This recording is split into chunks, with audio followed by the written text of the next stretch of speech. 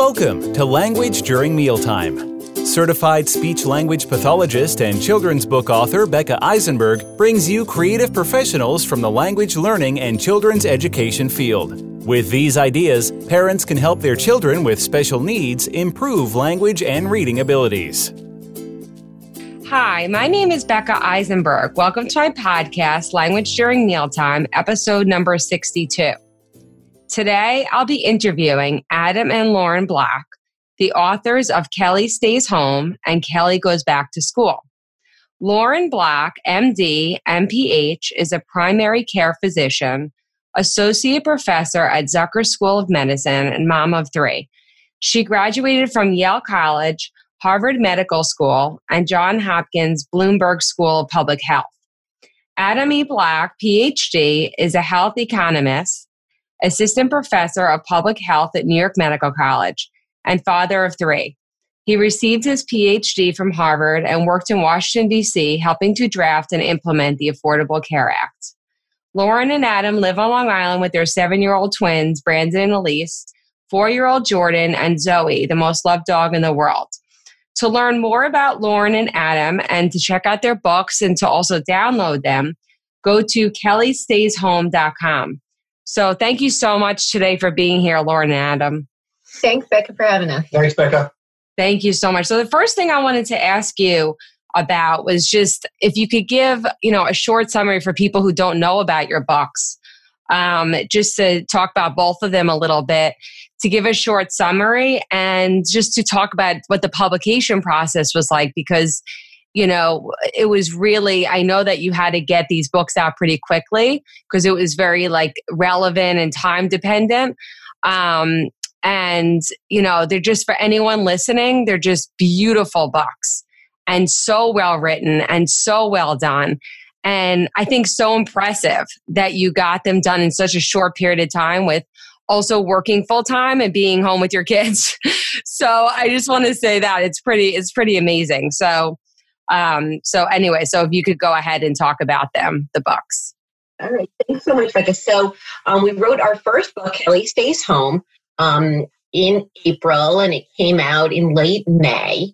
And so this was to kind of help explain to our kids and then to kids everywhere why their life had changed so much due to the pandemic. We saw that we were fortunate to have found ways to adapt our work to being at home, and we were able to still sort of see people in professional settings.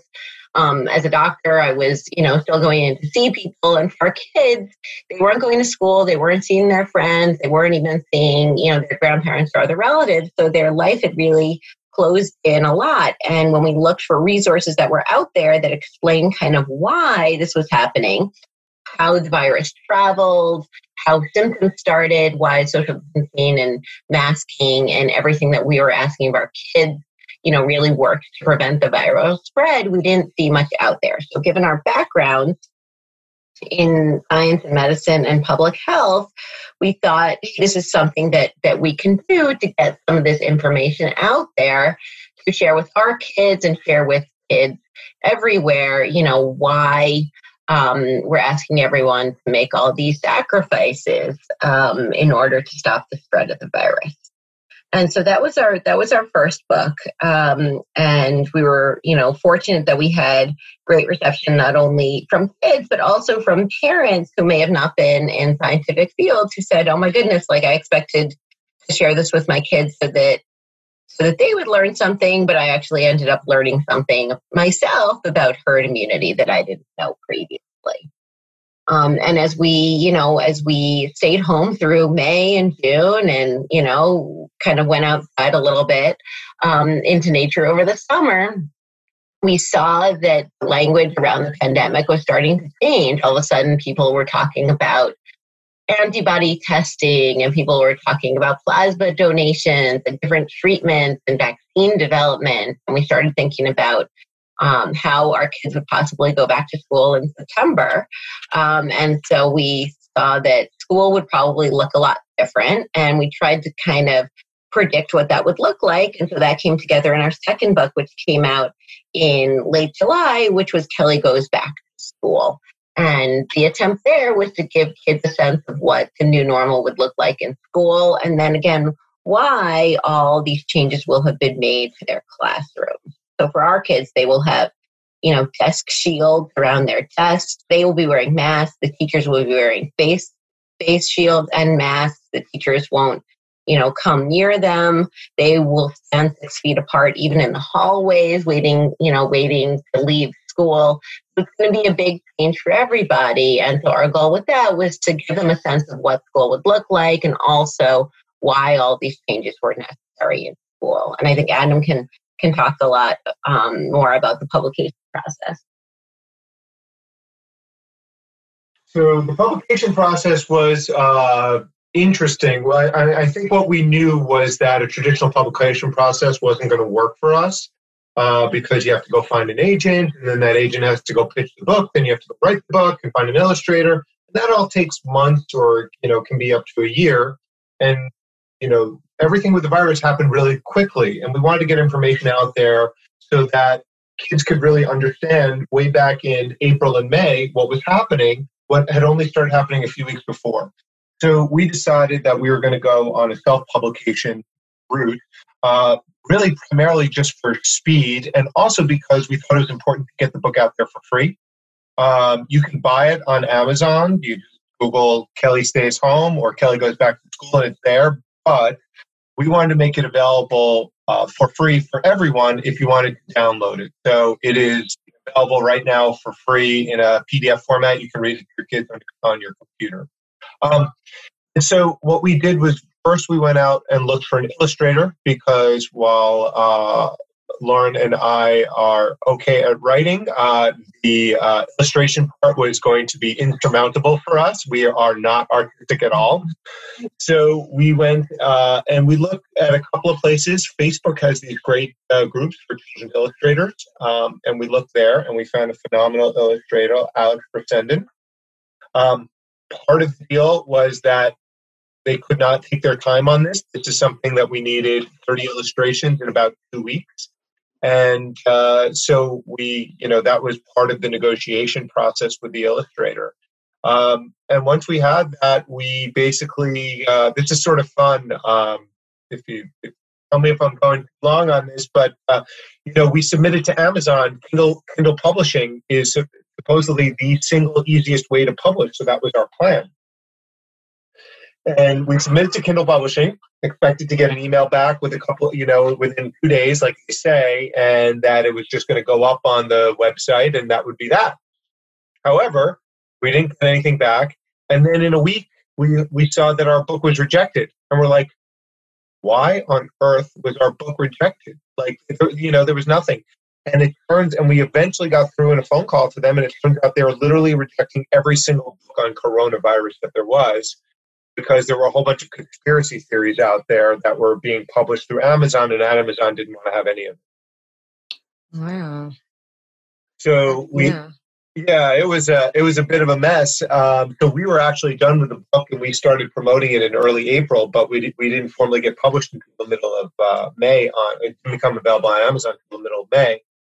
So we used a great publisher called Ingram Spark, and they were able to upload the book and in a couple of days make it available both for Kindle and for publication through Amazon, and that's where it is now via Ingram Spark. And it's like, and the illustrations are so well done. I think it really captures kind of, because I think with kids, it's not, obviously the text is very important, but, for kids kind of visualizing what it's going to be like as far as going back to school, actually like having those pictures be so clear and kind of like what the expectations are, I think are really important. I think it really captures it. Because, I don't know who was more nervous this year, whether it was my kids or me about going back to school. Because, it's like, when we go back for the first day of school anyway, it's kind of nervous, right? Like kids are nervous anyway, like meeting their teachers and, seeing all the kids like after they haven't seen them over the summer. But going back to school during a pandemic is even more nerve-wracking, and kind of trying to, even though we've gone through like kind of verbally, we've talked to the kids about, what it's going to look like, what people are going to be wearing and this and that. But I think your book really nails it visually. And whether a child is going back hybrid, whether they're going back every day, it doesn't really matter. I think what kids get anxious about is kind of what it's going to look like. You know what I mean? And I think that's why your book is so important, to help prepare kids on what that's going to look like. As far as, we all know that everyone's going to be wearing a mask, right? But, what I like about your book is that you also incorporate terminology that you have in italics, which I really like, words that kids may not know, like contact tracing, that let's say like parents may just talk about it, but kids don't really know what it is.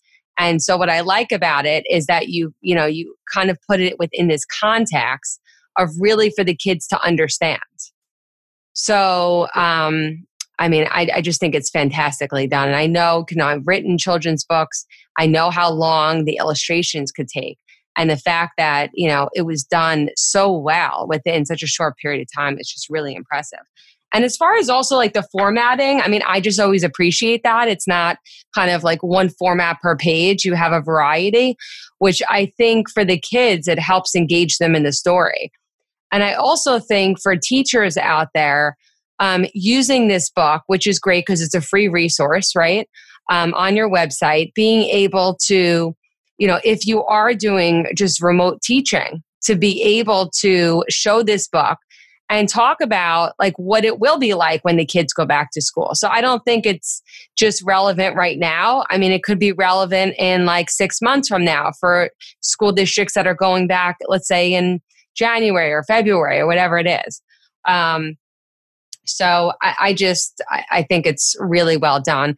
The next question I have was just about how you kind of incorporated these complex topics and these words.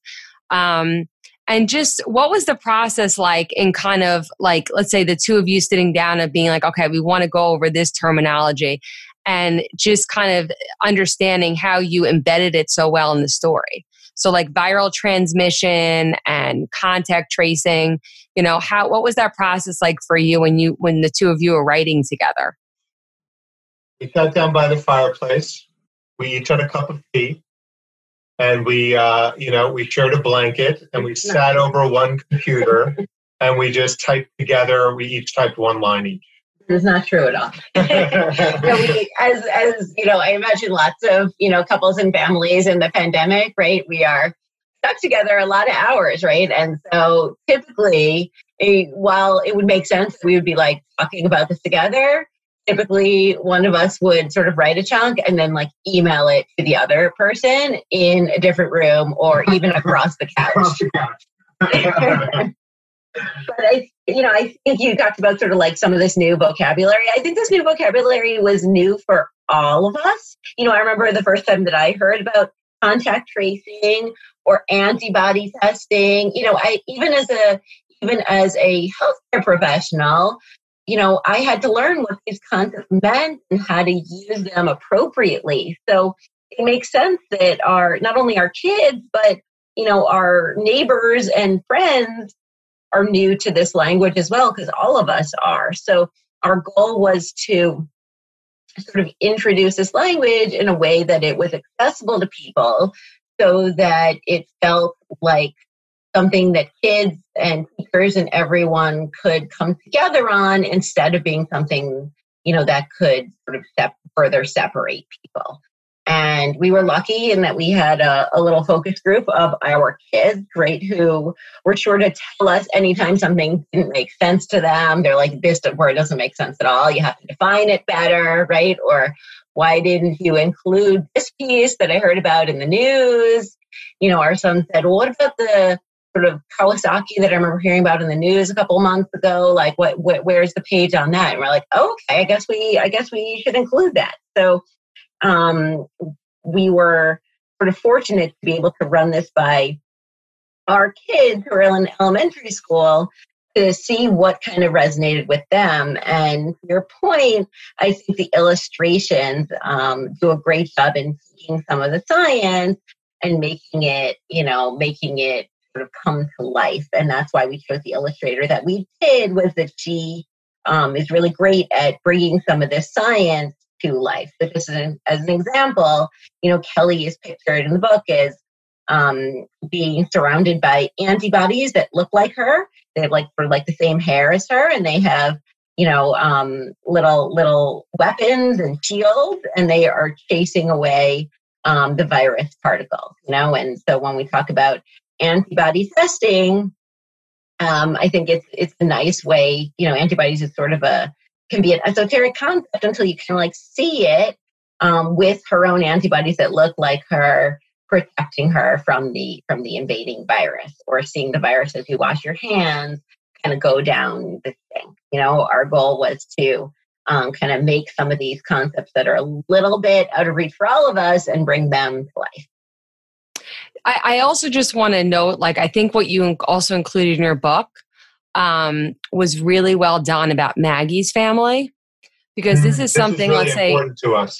As a parent, I think, you see everyone kind of has their own kind of perspective, or has their own sort of rules on what they're doing.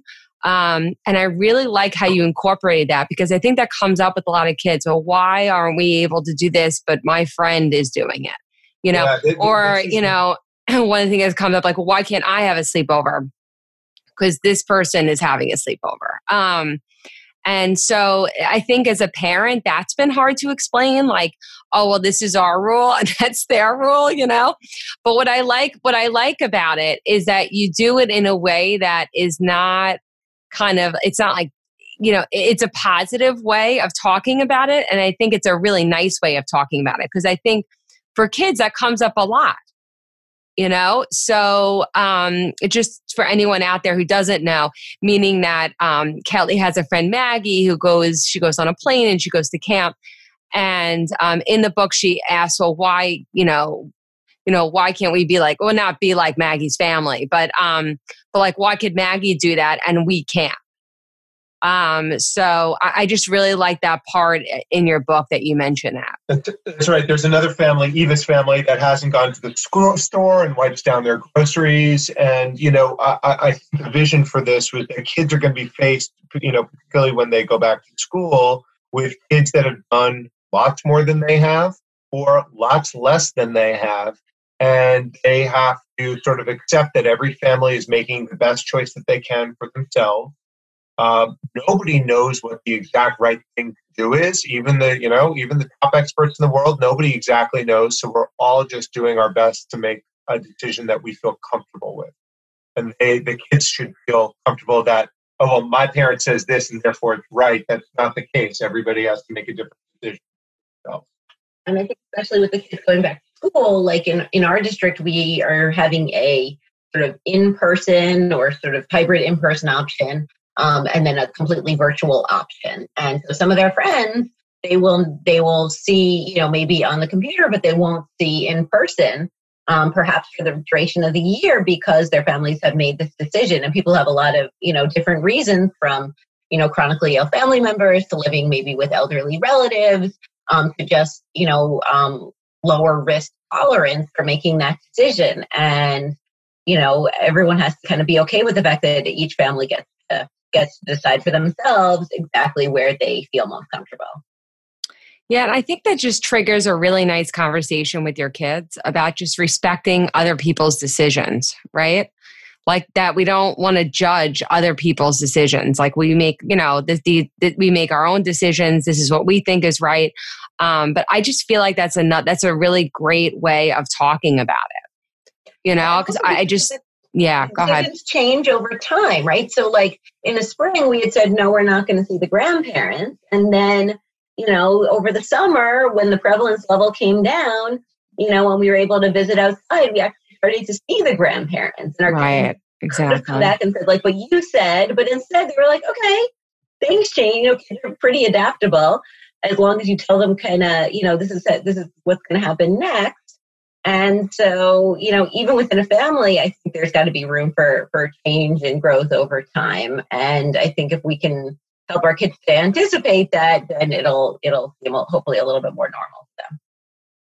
Exactly. Because I think as parents, we're trying, at least I'm trying to figure it out as we go along too. Because the rules constantly, I mean, not the rules, but things change a lot. And it's not, one day it could be one thing, the next day could be another. So, but like you said, kids are adaptable. So just for my last question was just about any tips for parents in transitioning their kids back to school. I mean, do you have any? I know parents are nervous about it. Some people are hesitant. Some people, feel really comfortable with it. But as far as like any sort of like carryover tips from the book for parents, I think that would be really helpful. So for our kids, we've thought about this very carefully, and we plan to send our children back to school 5 days a week. That's just our personal decision based on our circumstances. We expect them to be wearing masks basically all of the time when they're indoors. We wear masks consistently indoors obviously not in our own home, but like whenever we are out basically in public or in somebody else's house. So that is our expectation for them at school, and we're just sort of getting them used to it. And I have to say, we just came back from an outdoor vacation where the kids were rock climbing, and there was a counselor that was helping them. And our kids were climbing up rocks, and they were wearing masks the entire time. This was terrifying. They were at like 30 feet. I mean, they were obviously strapped in, but if they can rock climb in masks, then you can basically do anything. Right, exactly. I mean, this is one of the things that I've been telling a lot of parents too that I work with is just getting their kids used to wearing masks. Because I mean, we've been wearing masks since March. So like the same thing, I think the better, the more we get used to it, the more comfortable it is. And I do think it also takes time to kind of figure out what mask works for your kids, because there are some masks that may be more comfortable than others. So I know for my son, he wears his mask so much that he actually forgets he has it on and he tries to like eat with it. So where you're like, oh, gotta take off your mask. But I think that for parents to start, I know it's back to school and it could be hard. Like I think in the beginning with the kids wearing masks all day, but the more you practice at home, like let's say, I know a lot of people did over the summer, just wearing masks, the more comfortable it is. Absolutely. I think similarly, we've been trying with all this to teach our kids like independence as much as possible, that like this is something that like you have control over. We don't have a control over a lot in our lives these days, but like you wearing your mask, you washing your hands, you logging on to your device to start your classes. Our kids are starting school virtually tomorrow, and we went over with our kids, okay, like in the spring we kind of helped you through it. This is how you log on from different devices to all the different things that you need to do so that they can have a little bit of independence, which will allow hopefully us to continue working as they log on to their school the days that they are virtual. And hopefully now they're a little bit better at kind of Google Meet, some of the different components to online school the day that those are the case. And, if we do then need to make the switch at some point from in-person back to virtual, that was something we tried to talk about in the book, that none of us know how the next several months will go. But if we can do virtual school, if we can do in-person school, with all the precautions in place, if you can kind of respect that, and respect what the school is doing and your teachers and your fellow classmates, then hopefully this will make for a successful scenario, whatever the venue ends up looking like. Right. And I just also think for myself as a parent, kind of like just being patient with ourselves and the technology. And like you said, just, being patient just overall and like, just being grateful for the teachers. Because there is bumps along the road, we had started last week and virtual, there's definitely, technology stuff that comes up. So I think that expecting there to be, some bumps along the road, but not to feel like you can't reach out and ask for help. Because I kind of I love this, like everyone's in it together thing, because I think that, everyone understands that it takes a little bit of time for transition. And I think this year it will take a little bit longer versus kids just starting off school, let's say like in a pre-pandemic. It may take let's say a week or so to get used to the schedule. But for our kids who are, let's just say in a hybrid, or they're even going back full time, or they're all remote, it does take a little bit of time to kind of figure out what the schedule is going to be like and to fall into a routine.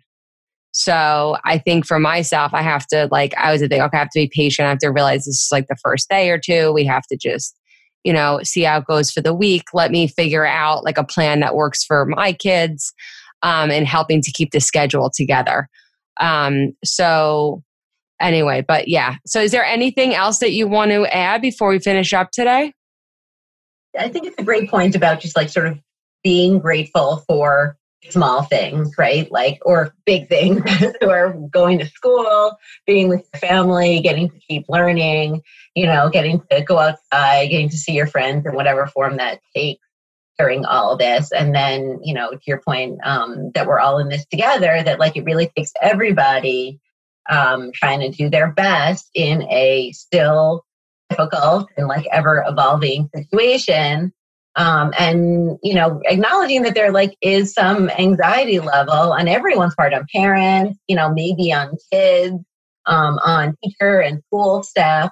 Everybody is entering the school year a little bit different than any other year. And, that we can all be patient with each other. If not everything goes exactly the way we want it to at every moment, that's okay. And we will all get through this as a group, and we have a little bit more experience and know a little bit more than we did 6 months ago. And I think that can give us a little bit of reassurance in all this, that in March, we really didn't quite know exactly kind of what we were dealing with or how to prevent this. We know a lot more about the spread of the virus, about the symptoms, about the treatment and what works. We're closer to a vaccine. The prevalence, at least here in the New York area, is so much lower than it was. And it's, we're watching, and we know the sources to see any changes that happen. So I think taking some reassurance in the fact that our schools and our communities have designed things with some of this evidence in mind.